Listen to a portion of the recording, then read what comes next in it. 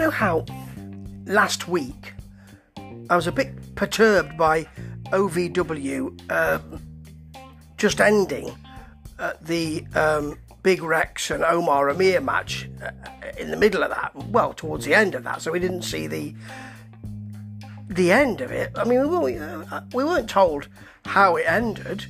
Omar Amir is still the champion this week, so presume he won, but we don't see how that happened. Well, there's a similar problem this week. Yeah, and we start with Jesse Goddard's out. They show the Omar and Cash Flow match from the pay-per-view. Shane Carnage, I think it was called. Shane Carnage. That's who was the person who presented it, I understand. Yeah, and then we got Brian. Hello, Brian. Can't really hear him, which is a shame because I like Brian a lot. Anyway, out comes Jesse Goddard. Now, let me just say, after seeing him this week, I'm not massively sold on Jesse Goddard. I know he's a nasty, I look great heel. We've seen that before, but I don't think he's not as good as you might expect. Last week we had him in a bed saying my drum's been perforated, and he wasn't boasting about winning at the Shane Carnage pay-per-view. So he looked as though he might be trying to win us over. But I've forgotten all about that this week because he's back out with his usual nasty persona. There's going to be a battle royal apparently, and loads of people are going to be in it to be offered the chance to fight him later on, but not for the title. I don't quite understand why you'd want to do that, particularly if you're Lucius Lawrence and Tony Bizzo. Facade maybe, but Isaiah, why would you want to put yourself? Have you been told to do it? Because they're sort of towards the top of the OVW ranks, so why would you want to make yourself look a bit foolish? Anyway, they do. Ryan Howe is in there. You know, he's not going anywhere, is he? Well, he is going somewhere, over the top to the floor, eliminated by Facade. While we're doing it, Goddard tries to tell us what he did at the weekend. Doesn't have it worked out at all. He's telling us how he got to the airport, then he did a pilot, then he had to... You shouldn't use the word airplane and shot a pilot so close together, because it does sound like you've murdered the person who flew you there. You mean a TV pilot, don't you, Jesse? Yeah. And then I had to come back and I had to wait till 4 because he's not got it all worked out. And he's really stumbling over it. For goodness sake, think about what you're going to say in your inverted commas mind before you do that. Yeah. Facade, by the way, is doing very well, actually. Lawrence and Bizzo have got previous. They fight on the outside. Goddard tries to say the word philanthropist and can't. See, it's quite easy. Philanthropist and can't. And Facade and Guns are left at the end, but Facade has thrown out quite a lot of people. They're really bigging him up, aren't they? Guns in the end, he's in as the man. I think there's supposed to be 7 in it, and an 8th man was in there, which is Bobby Guns, who I'm also not sold on, but OVW seem to like.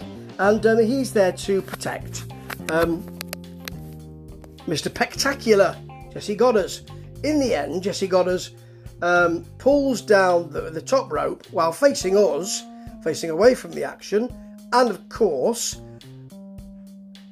Top Gun, cocked gun, half sawn off shotgun. Anyway, Tony Gunn is thrown over the top by Facade, so he will fight later on for nothing.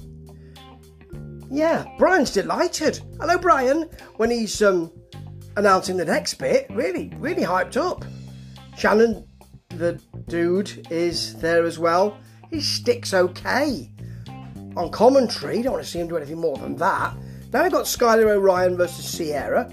Sierra's got quite a lot of offense here. Kicks Skylar O'Ryan in the face. Actually, she doesn't. She doesn't really connect at all. But Skylar really reacts to it. There is, however, a big Sierra German suplex. Haley J comes out, and then Tony Bizzo's there just to mess around with Sierra, holding her there so that Hayley can get the sock of rocks. Lawrence comes out and saves Sierra, so they're continuing with this. Maybe Sierra will be his new squeeze. She's all right, actually, in the ring. She was okay. She didn't do too badly at all. Omar Amir is there to tell us what happened last week, because we didn't see it. And while he's telling us they don't show it, don't think, if I remember rightly. So, I don't know. Then we've got Shera versus Damian Chambers. We join it in progress, but actually, the great thing is that Shera, wrestler of power, Mahabali Shera, that would be. He's the big man to beat, really, but Chambers is allowed to get some offense in, and that's good because it makes us think somebody could beat him. He even hits a big drop kick, which knocks Shera down. Shera he's not very happy, and when Chambers hits a guillotine, and Shera goes down to his knees, which is good actually, picks him up, and eventually power bombs him. He's a big man, so he has to use either a power bomb or a choke slam. Them's the wrestling rules these days, and he wins. Hits the mic, and he's not too bad actually. Tells us he's coming for everyone, Then we see Shannon, the dude, and we can't hear him, which is great. But we can't hear Brian. Hello, Brian. Can't hear Brian either. By the way, where's Stevie Heebie-Jeebies this week? He's not there to interview anybody. What's going on? Is it an occasional thing? Has he got an independent contract, and he can go and work elsewhere?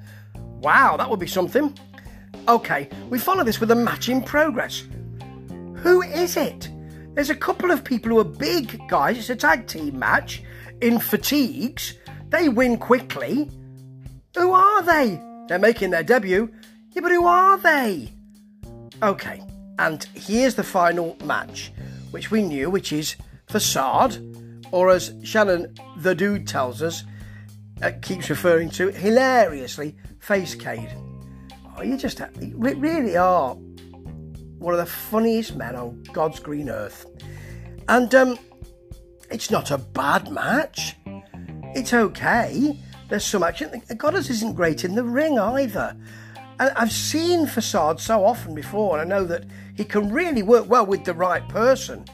Goddard isn't really the right person. Facade sells a back lariat, a back suplex well. There's a nice lariat avoidance from Facade. He does that kind of kip up, then a huge enziguri. And Goddard sells it well. He's out of the ring, and you do think, because Facade is really taking it to him, he could get the win here. I suppose it's going to push him up the ratings, but he's popular anyway, so why?